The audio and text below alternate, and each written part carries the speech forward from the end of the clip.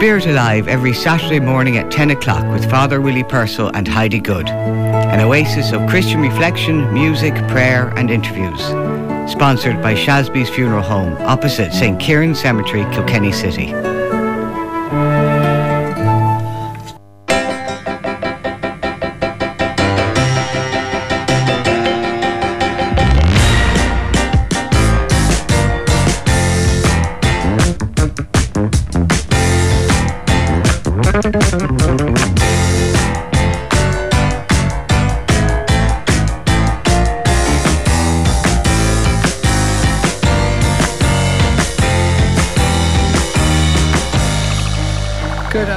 Welcome to another Kilkenny Today on what is a cold, wet and windy day. It certainly is out here in Raidstown anyway. It's probably not very different wherever you are, unless of course you're listening in from somewhere exotic on the internet.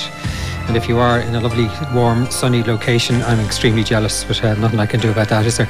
All we can do is take a quick look at the weather anyway towards the middle of today's show, which we would do anyway normally on a Friday. Later on in today's show, we'll also be hearing from Pat Tracy, who had a conversation earlier on today with Rachel O'Shea, who's the head of employee experience with the Clune Technology Group.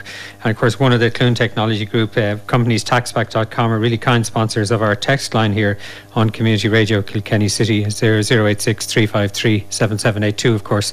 And they've just been, the Clune Technology Group has just got recognition as being one of Ireland's best workplaces for 2021.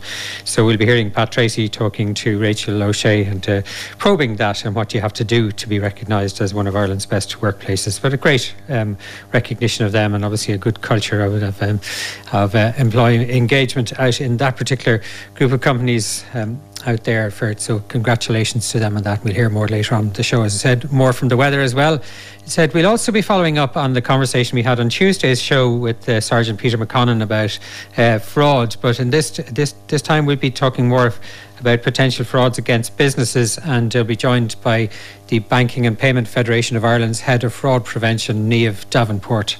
So that'll be towards the middle of the show. As I mentioned, the weather, no parish news for you, of course, today, but it will come back sooner or later at some point in time.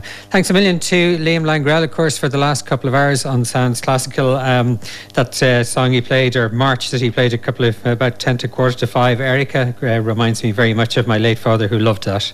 And whoever remembers that, and hearing that played on the old gramophone at home long time ago back in Dublin. But anyway, brought back a lot of memories to that. So anyway, thanks to Liam, and as he said, he'll be back on the air with us on Sunday, Mother's Day, and back again next Friday with another Sounds Classical. So there you go.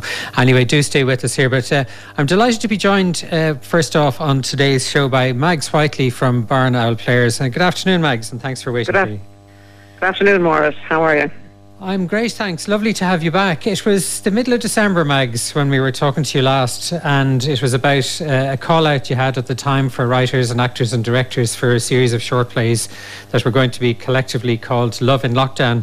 So you're well on the way. They've happened. They're half of them anyway. It's certainly 5 of them, I think, are produced and ready to be unveiled to the public. That's correct. Yeah, that's right, Maurice. We had the call out, and as I say, we had got 10 plays out of the call out, and we have currently 5 produced. So there are 5 plays that will be launched on Thursday the 18th of March on Facebook. We're having a premiere of that on Facebook that night, and with an introduction by Minister Malcolm Noonan. So we're really looking forward to that, and we've had some fantastic talent come to us, both actors and writers and directors, for this production. Great. So you obviously got a great response anyway. Did you have to do a lot of kind of whittling down, or if we start, I presume it was the writers contacted you first, and that was the first task to pick plays? We put a call out to the writers, and there were 20 scripts submitted, and from the 20 we had a panel of people looking at the scripts, and from that 20 it was whittled down to 10, and then we decided to launch them in 2 lots of 5. So our Love in Lockdown 1 will launch on Thursday the 18th, and we will follow up with Love in Lockdown 2 later on at the end of April. So for next week we have 5 ready and produced and filmed and ready to go. And is there apart from this, the overall Love in Lockdown thing, was there any particular kind of style or themes or anything like that that you were trying to group together the first 5 short plays under? I don't think we actually, because the remit was kind of, love and lockdown, but love in all its aspects, and it's all types of love. So there wasn't any, in tying them together. I suppose we just chose what we felt would fit well together in the first 5. So there is a variety of themes of love, and a variety of, and I suppose across the spectrum of ages as well. So that's basically what we tried to do, and the 5 writers are 5 local writers from Kilkenny in this instance. And so and one of them is actually an alumni of Barnstorm Theatre's youth theatre. Anna Doyle is one of them. She wrote To Be Adored. The other one is Niall O'Riordan, wrote Flat White, which is a very interesting piece. I don't want to give away too much. This is my problem. Well, we can tell us about the writers and the names and the actors and the directors anyway, and we can leave people waiting to see like exactly what they consist of. Okay, so to begin with, Legacy by Rosie Hayes. Rosie has acted with us in Barnhalls and with the Barnstorm Theatre curriculum live plays, and she has taken to writing recently. She gave us her first piece in the monologues last May, and now she's written this short play for this one called Legacy. It's a beautiful piece, and I'm actually acting in that one. And Rosie's a local girl from Kilkenny. Then the second one would be Self-Improvement by Eithne O'Reilly. Eithne is originally from Dublin but living in Kilkenny, and she wrote for the last one as well and has written for this one too. And then we have Denise Dowling, also a Kilkenny native, and she wrote a piece called Undying, which is very interesting. It's about undying love, which would be very well done and very interesting as well. Niall O'Riordan is a Kilkenny man, and he's a teacher in CBS, and he wrote a piece called Flat White, which is also a very interesting piece. It's about a gay couple. And then we have To Be Adored by Anna Doyle, who is the alumni of Barnstorm Theatre's youth theatre.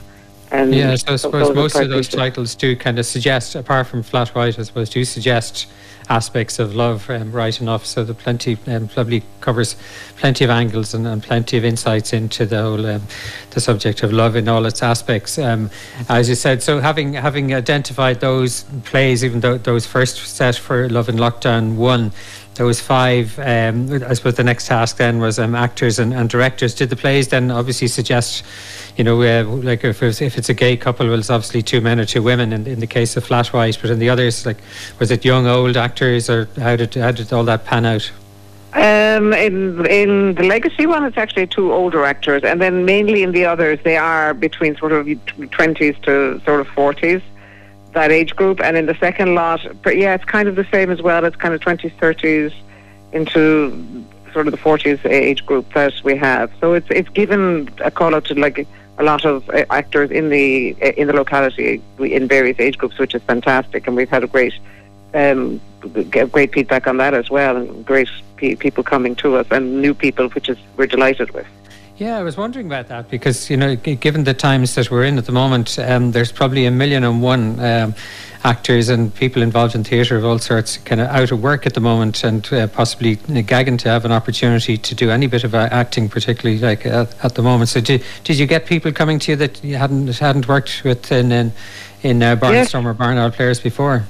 Yeah, we did. We absolutely did, and we were delighted with that. And because we were doing it over Zoom, you don't get to physically, meet the people. So it was interesting that the rehearsals were all done on Zoom, and then when we got to the filming stage, you finally physically get to see your opposite in the piece, which was great. It was great to actually be in a rehearsal space and to be there live after doing it through Zoom, because Zoom, while it's fantastic and it's allowed us to do this, it's like, say, for the actual theatre part of it, it's kind of just to bring the physicality and the actions in. It's much better, obviously, to be live and in a space. So it was fantastic. It was a really challenging and interesting project to be involved in, to be quite honest. Yeah, I think I saw on your Facebook page one of the still anyway from Flat White, and it looked as if it was maybe filmed upstairs in the Home Rule Club. It kind of looked like that space. Was that where you went? Sorry, say again?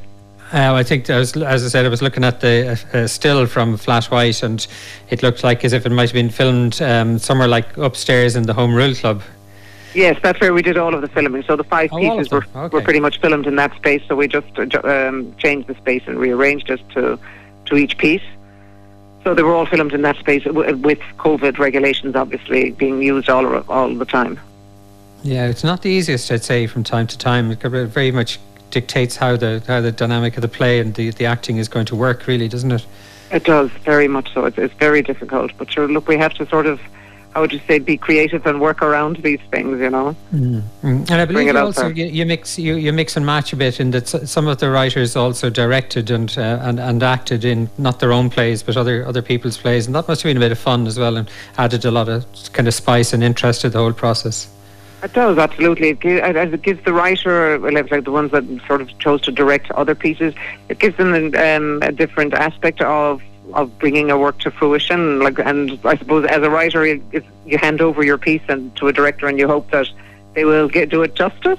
So it's a good experience for a writer to then direct another person's piece, to see how you bring it to fruition and produce it and get the best out of the piece as written.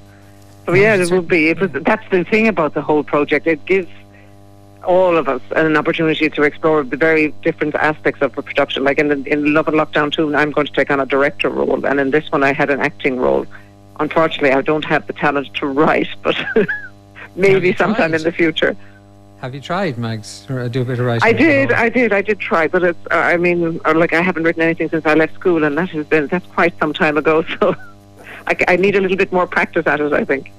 Well, you're saving it up. They do say that everybody has at least one book in them, don't they? So, like, one short play mightn't be too much of a stretch either.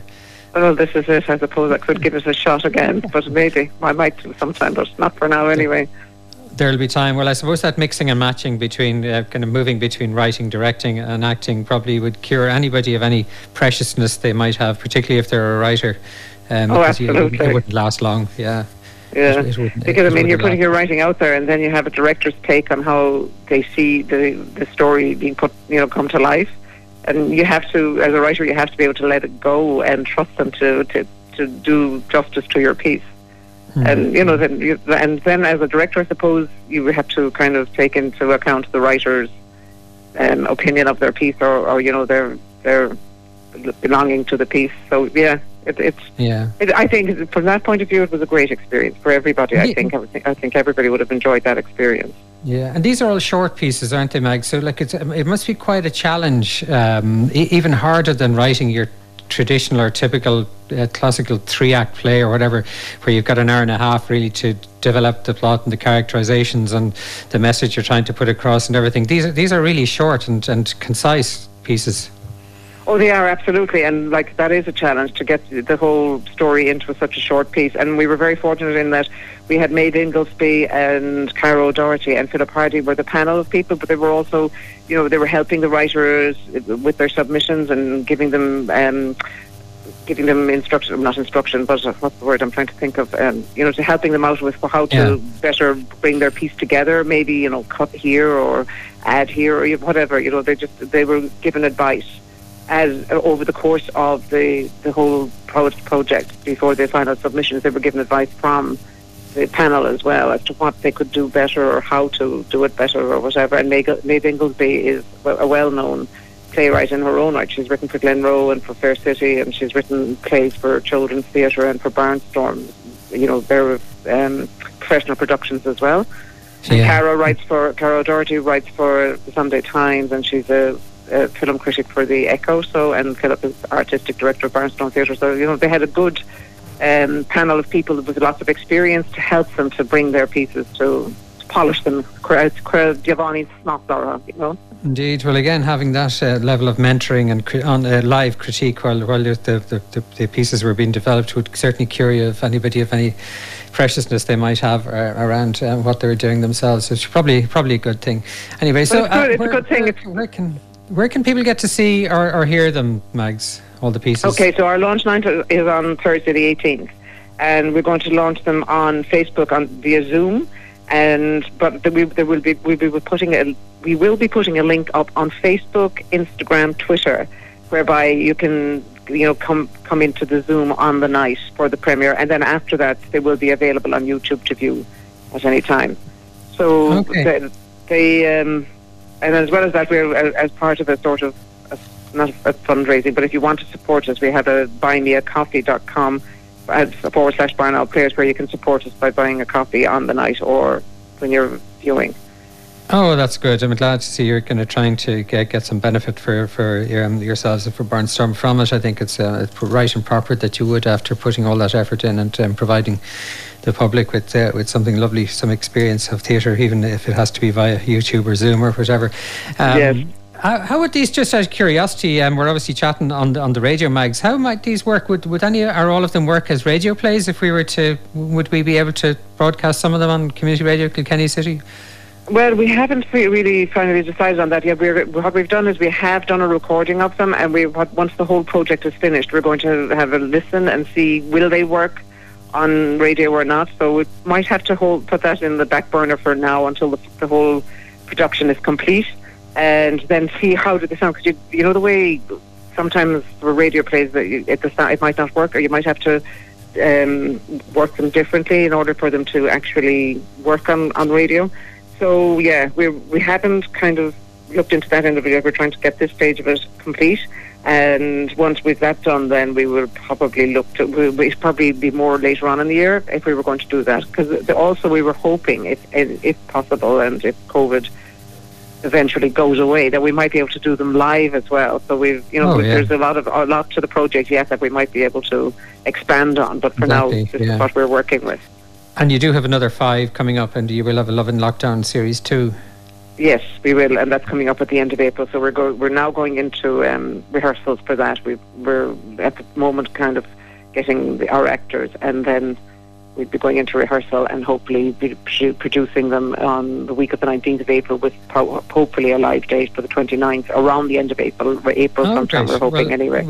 We'll have you back again to give us a kind of a heads-up preview of Love in Lockdown 2 anyway. But in the meantime, Mags, congratulations to yourself and all your friends and colleagues in Barn Owl Players and Barnstorm for putting Love in Lockdown 1 together, and we look forward to seeing it through Facebook, Zoom, Instagram, Twitter, YouTube, whatever, next Thursday evening starting 7:30. Isn't it? Starting at 7:30, yeah. Lovely talking to you, Mags. Thanks a million for joining us. Thank you, Maurice. Thanks very much. You're very welcome. Take care. And that was Mags Whiteley from Barn Owl Players and Barnstorm Theatre Company, just talking about Love in Lockdown 1, their series of 5 short plays that have been produced over the last couple of months, and as Mags was saying, would be available to be launched on March the 18th. That's next Thursday from 7:30 p.m. and you can find Barnstorm Theatre Company on Facebook, and I'm sure just as easily on Instagram and Twitter, and as she says, on YouTube. So looking forward to seeing them. Anyway, we'll move on at the moment on today's show. 5:23 it is, there or thereabouts, by the time we took our first ad break. So do stay with us here on the show, and we'll be back with the weather forecast in just a couple of minutes' time after these. We are Community Radio Kilkenny City 88.7 FM. Now, as I mentioned at the top of the show, we had one of our guests on last Tuesday's show, Sergeant Peter McConnon from An Garda Síochána here in Kilkenny, and we were talking about fraud and scams and cons being perpetrated on private individuals by whoever, from wherever around the world. We're continuing on that theme a little bit, because Fraud Smart is a fraud awareness initiative that's been developed by the Banking and Payments Federation of Ireland in conjunction with its member banks, AIB, Bank of Ireland, KBC, Permanent TSB, Ulster Bank, An Post Money and Barclays. And it's a programme that aims to raise consumer and business awareness of the latest financial fraud activity and trends, and provide simple and impartial advice on how best those businesses can protect themselves and their resources. And joining us to elaborate a little bit more on that is Niamh Davenport, who's Head of Fraud Prevention with the Banking and Payments Federation of Ireland. So good afternoon, Niamh. Good afternoon, thanks for having me on. You're very, very welcome. Niamh, my first thought when I was getting ready to talk to you was to think, well, actually business fraud, in the same way as kind of personal fraud against people, individuals, it's probably as old as the hills. So why now? What was the kind of the impetus now for actually setting up Fraud Smart as a campaign? Yeah, so the reason we're doing the campaign this week around, as you said, mainly business, on the business side of things, is because it's really been, with the pandemic and everything and all things related to COVID, there has been an increase in fraud. So both personal fraud, like you were talking about earlier in the week, and also fraud on businesses. And I think the one thing that people don't think about the business fraud is because everybody's now working from home, and the pandemic obviously forces us to work from home and put in new kind of processes in place that maybe we didn't have before. You know, we don't have the same controls, and everything is digital in a lot quicker fashion than we maybe would have been implementing it originally. So I think for that reason, the fraudsters are kind of taking advantage of the situation and trying to really gain get like a lot of money out of some Irish SMEs at the moment. Is this very costly to Irish business, or is there any kind of measure of how costly business fraud might be in any given year? We don't have exact figures. However, the Gardaí, which we work with closely as well, reported that about 10.5 million was lost for Irish businesses in invoice fraud, in particular in 2020, or business email compromise fraud, as we call it as well. So really, huge sums of money can be lost. It can be small, any amounts from a couple of €1,000 up to, we've seen very large cases over the years of, 250,000, 500,000 euro. The problem is, that once the company has transferred the money is very hard to get back. So it's really important that businesses are aware of this, because no matter how big or small the amount is to your business, it could be devastating. A small amount can be very devastating to a small business, especially in these hard times as well. Yeah, because you mentioned there invoice frauds there. I presume that's just one kind of type of fraud that can be attempted to be perpetrated on a business. Not that we want to encourage people to try this out now, but can you explain to us what is invoice fraud and what typically happens? Yes, so typically what we see is it's mainly carried out via email. That's the first thing. And it takes place when a business receives an email from one of their suppliers or somebody that they do business with normally. But it's a fake email. And in that email, you'll often get a request saying that we've changed our bank account details. So for further payments, please use these bank account details. So it's not necessarily a request for money, which is, something that people think automatically they'd be more alert when it's actually requesting money, but it's not. It's just nearly like an FYI email. Here's our new bank account details. So the problem is the business will update it on their online banking system or wherever they keep their payment details. The next invoice comes in, legitimate invoice that you have actually received the goods for, but you pay the money to the fraudster's account rather than the business's account, your supplier's account. And that's really how the kind of a simple one would work in terms of the fraudster just gets that money and it's gone straight away, because you've normally transferred. A lot of people obviously transfer online via payment transfers. So once you've hit that button, the money is gone out of the account. Yeah, and you did mention trying to get money back and the recovery of lost funds, and people, I suppose individuals will understand. Any of us who have credit cards will understand that maybe, or have a sense that if you're using your credit card for something and there's a bit of fraudulent transaction going on in it, there is a way, because of the way the credit cards work, of getting the money back. Sometimes, maybe not always, but how does it work for businesses? Is it possible for businesses typically to recover lost money? It is possible. It's just a little bit harder. So the one thing about any of these kind of frauds is that timing is of the essence. So the quicker you act in making that recall to your bank, so the first thing, as soon as you notice that something has gone wrong, you need to contact your bank and they can recall the payment. However, they can only get that money back if the money is still in the account that you sent it to. So the quicker you obviously act, the better, because the fraudster is waiting on the other end for that payment to come through. As you said, credit cards like Visa cards, MasterCard, that's all part of the Visa or MasterCard insurance scheme that you can get the money back with.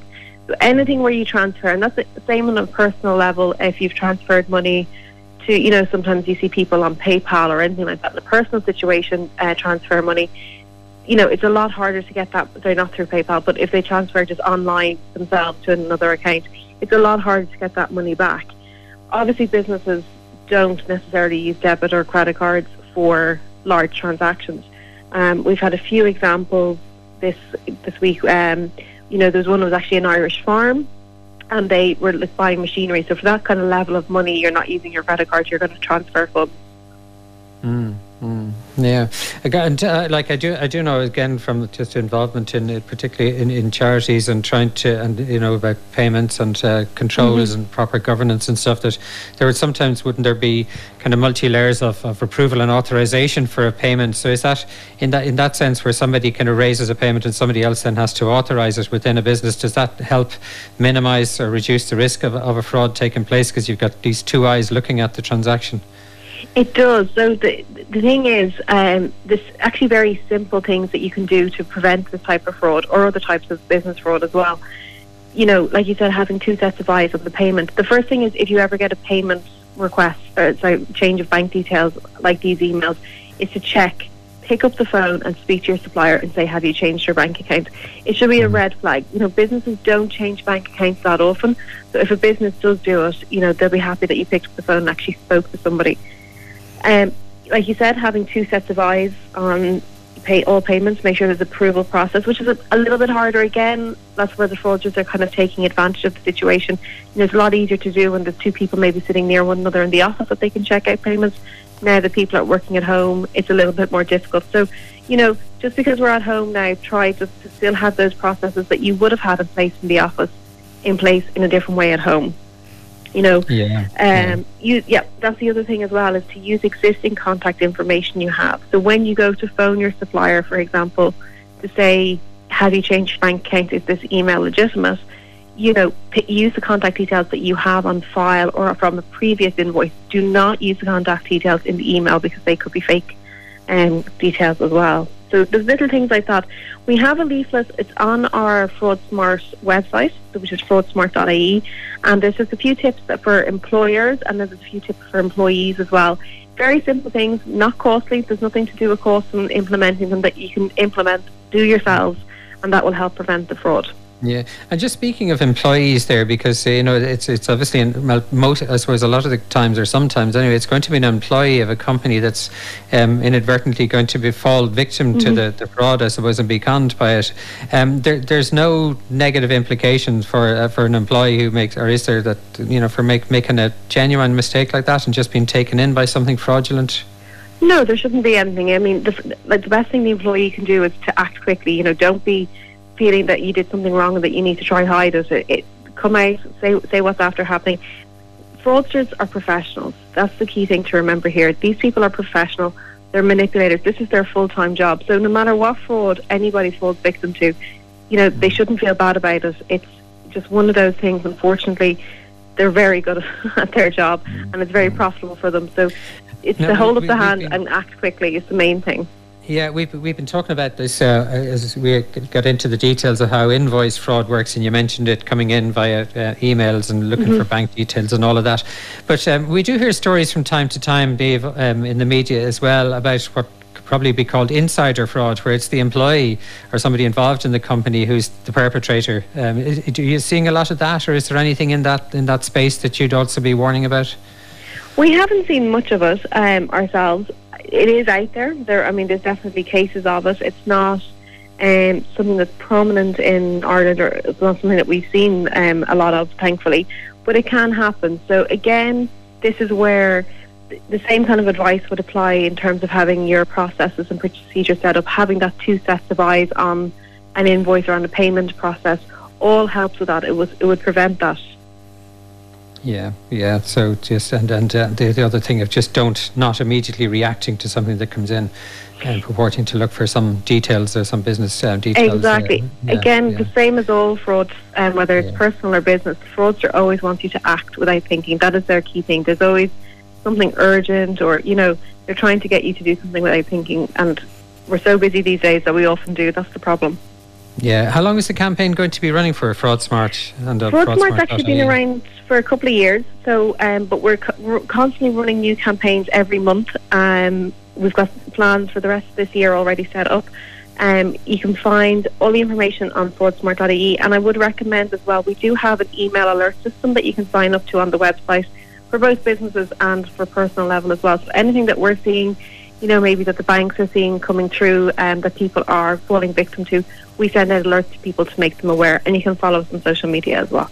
Yeah, because there's probably some kind of general patterns associated with these kind of things as to how the fraudsters try to go about things. So if you can spot that, maybe you can spot the likely, like we're always warned about, the same way about just generally spam emails or things coming in from people we don't know, and being warned not to click through on anything. There's probably patterns like that to be aware of. There's definitely trends. Earlier this year, the fraudsters will use the same kind of scams, whether it's a text message scam or an email scam. They just pick different things that are relevant at the moment. So with Brexit and the customs issues that were happening, just, the change of Brexit on the 31st of December that time, they were doing, text message scams with parcel delivery saying you owe customs, and there was links. So again, the advice there is don't click on links. The same way it would be in an email, don't click on links. They just use very current topics to kind of gain trust with people and kind of make the most of it. Yeah, I noticed in the media actually they have a well-known broadcasting character, Basil Shmawi, fronting what's look like some anti-fraud advertising from Bank of Ireland. Is that part of this Fraud Smart campaign? Are each of the banks doing their own thing, or is it kind of coordinated? The banks are doing their own thing as well, and they're supporting the Fraud Smart campaign. So it's great. Previously, we were very much we were doing it by ourselves, but it's great to see the banks coming out and doing it as well.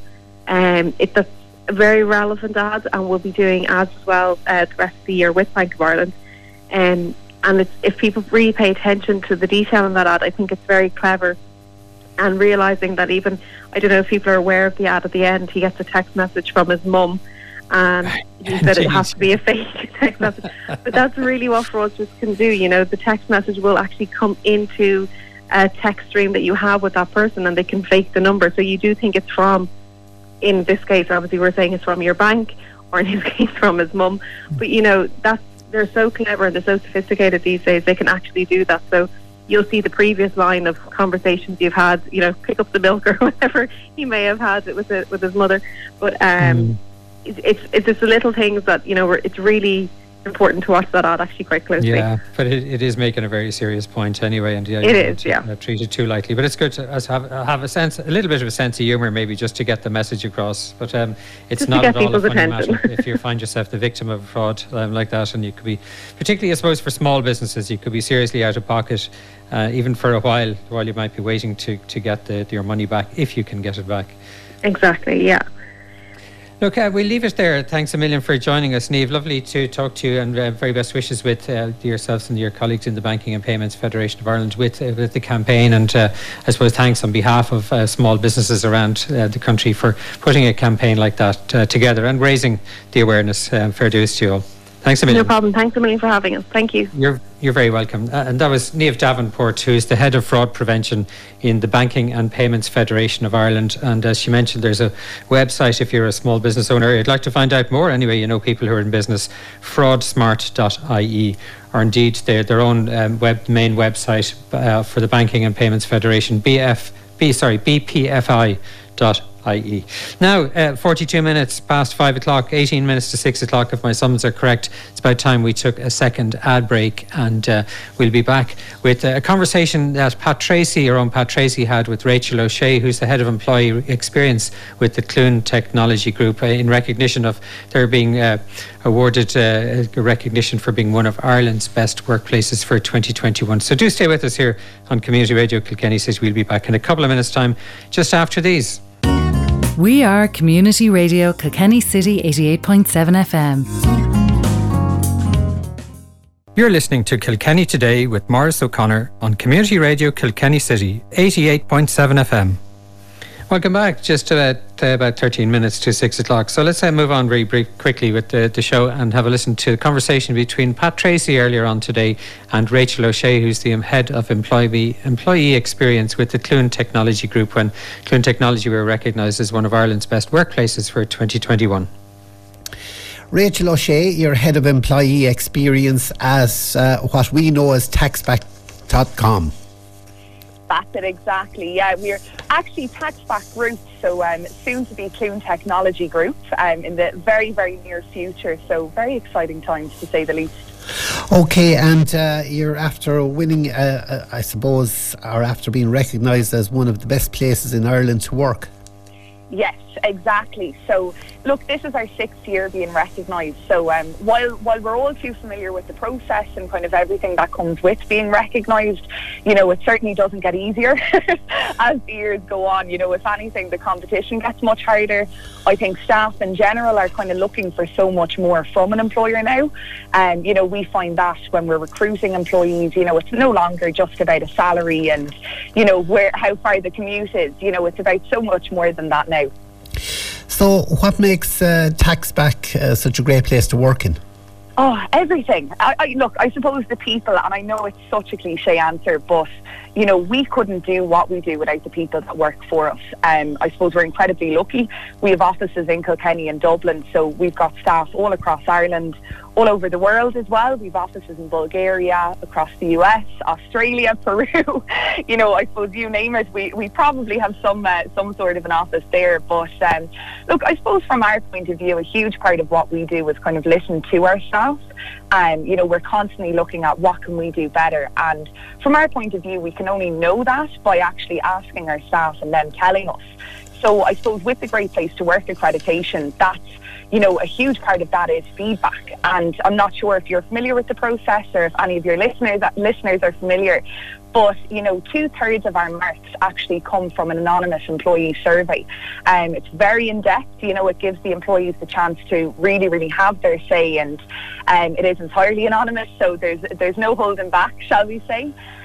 You know, and then the other 1/3 of the marks come from a thing called a culture audit, which I suppose is exactly what it says on the tin. You know, it's a complete review and audit of our culture, everything from our policies to our processes, you know, benefits, literally every single, I suppose, minuscule detail that an employee would experience working for us. So there's certainly many reasons, you know, but our people are definitely the main one. Okay, so Rachel O'Shea, Head of Employee Experience, you're heading into work. What have you to come up with to make working in taxback.com so much better?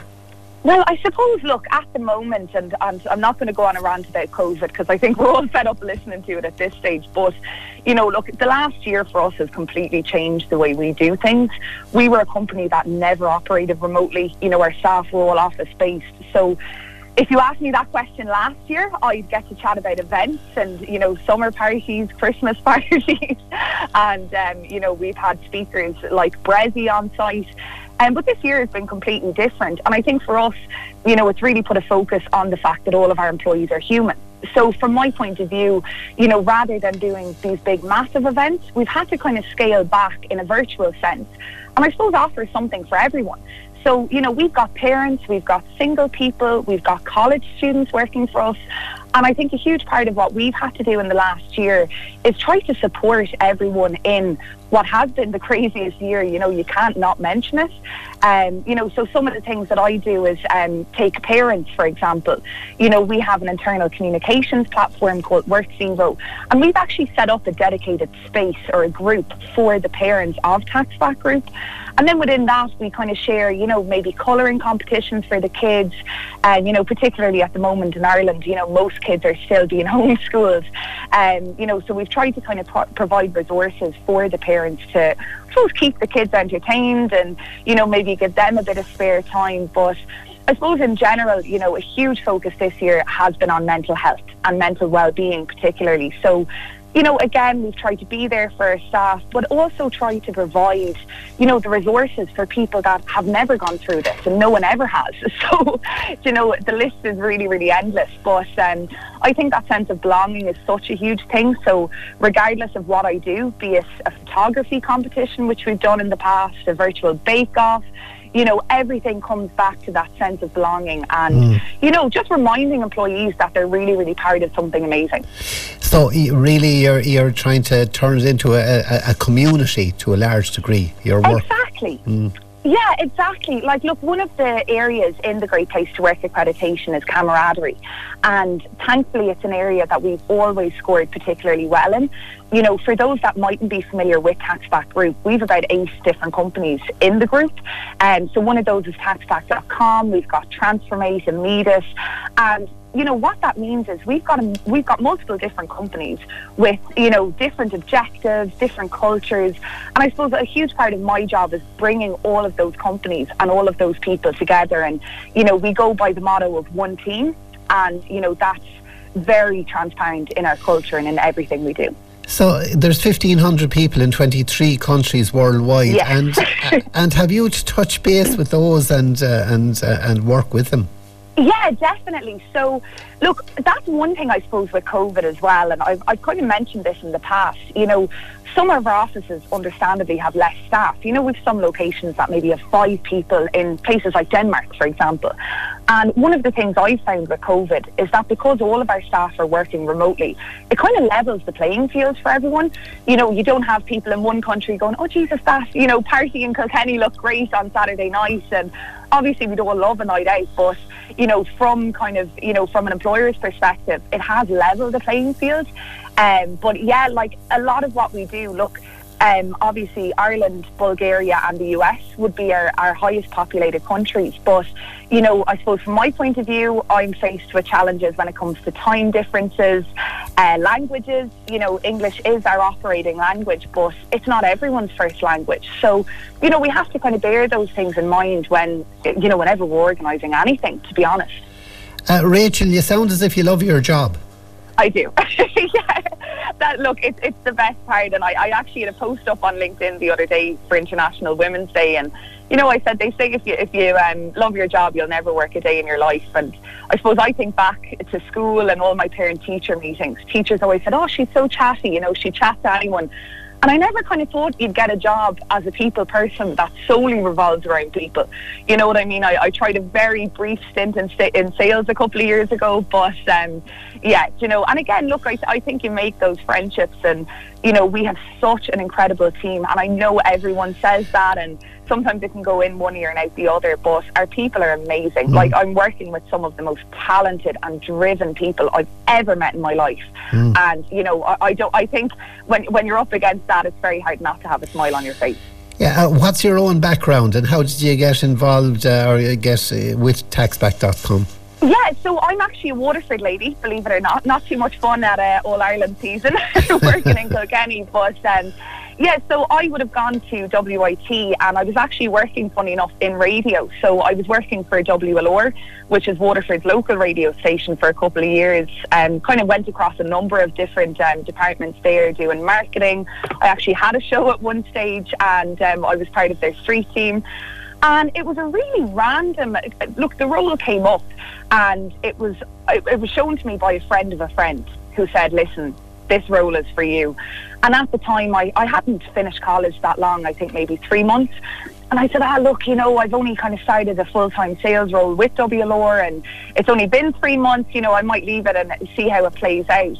And you know, when you have something at the back of your mind and you can't shake it, and you've got the nerves, you've got the butterflies, and you're like, oh, I've got that gut feeling that I should just kind of go for this. And, you know, that was 2.5 years ago. And, you know, being completely honest, I've never looked back. Right. So it's onwards. It must be a great feather in your cap, if you like, that, you know, that great place to work, a great place to work, best place for women to work. And it's sort of 6 years in a row now that those standards are being maintained. And as you say, the standard is getting higher every year. Exactly, yeah. Look, as I said, employees are looking for so much more. And, you know, the accreditation process is so extensive, and I imagine that some people, you know, might see, like Tesco, for example, is a great place to work. So people might see the stickers in their local Tesco and say, sure, that's only a fluffy award, or, you know what I mean, we're all great. But, you know, the reality is that, like, it is so extensive, and, you know, the feedback we get is fantastic, and it truly is the reason that we can, you know, make the improvements that we do year on year. But it's something that we're incredibly proud of, and just to touch on the best workplaces for women as well, you know, that's not a numbered list, it's not a ranked list. But again, you know, that accreditation was only set up 2 years ago, and it recognises companies that, you know, provide a great experience for all of their employees, but particularly for women. And, you know, as a group that has, I think, 7 out of 8 companies solely led by female CEOs. See, we just call them CEOs, so I sometimes forget to add the female in, which I think is important. You know, we've got, I think, a 61% female to male ratio, and, you know, that's something, again, that we're incredibly proud of. I think we like to challenge the norms, and, you know, it's something that we've always done. So, yeah, it's certainly something we're incredibly proud of. Yeah, and I suppose it's fair to say that taxback.com, they work internationally, but they think locally. Yeah, definitely, yeah, 100%. And that's a very important point. You know, I think across the group of companies, you know, even in terms of corporate social responsibility, for example, you know, while we have 1,500 staff globally, we still do huge amounts in Kilkenny. You know, last year we sponsored the Lady Desert Choir, who, if you've never heard them perform, go check out their Facebook. They've done some amazing virtual performances as well over the last year. But the likes of like the Kilkenny hockey team, Chalk Tom, and, you know, then further afield, obviously, you know, we operate in that way in all of our locations. So I think that's really important, and I think that's probably where some multinational companies are missing out, where they kind of forget their roots. But I think, you know, Terry Clune, the founder and CEO himself, is fantastic, and, you know, he's probably the most passionate person I've ever met in my life, and, you know, I think he would never ever forget where his roots are. So, you know, to see him kind of drive that local sense across the group is incredible. There you go. We leave it there with Pat Tracy there chatting to Rachel O'Shea. Very enthusiastic and energetic sounding woman indeed, and testament to why the Taxback Group have won that employee recognition award that they did. That's all we've time for on today's show. Thanks a million to Pat indeed for having that chat. Thanks to Declan Gibbons also for running the sound desk for me, and Anne Nolan for helping me produce as usual on the show. And just before I go, I'd like to just send out my own personal best wishes to any and all of the secondary school fifth years who are going back to real school next Monday morning. Anyway, do enjoy it and make the best of that opportunity. I'm sure you'll be glad to be back, and I will be back with you next Tuesday afternoon with another Kilkenny Today. So do stay with us here on Community Radio Kilkenny City for the evening shows, starting with the Angelus Community Diary, TalkSport, and then Kilkenny Communities in Action, and on into the evening. Look forward to being back with you on Tuesday. Take care, have a lovely weekend. All the best. We are Community Radio Kilkenny City 88.7 FM.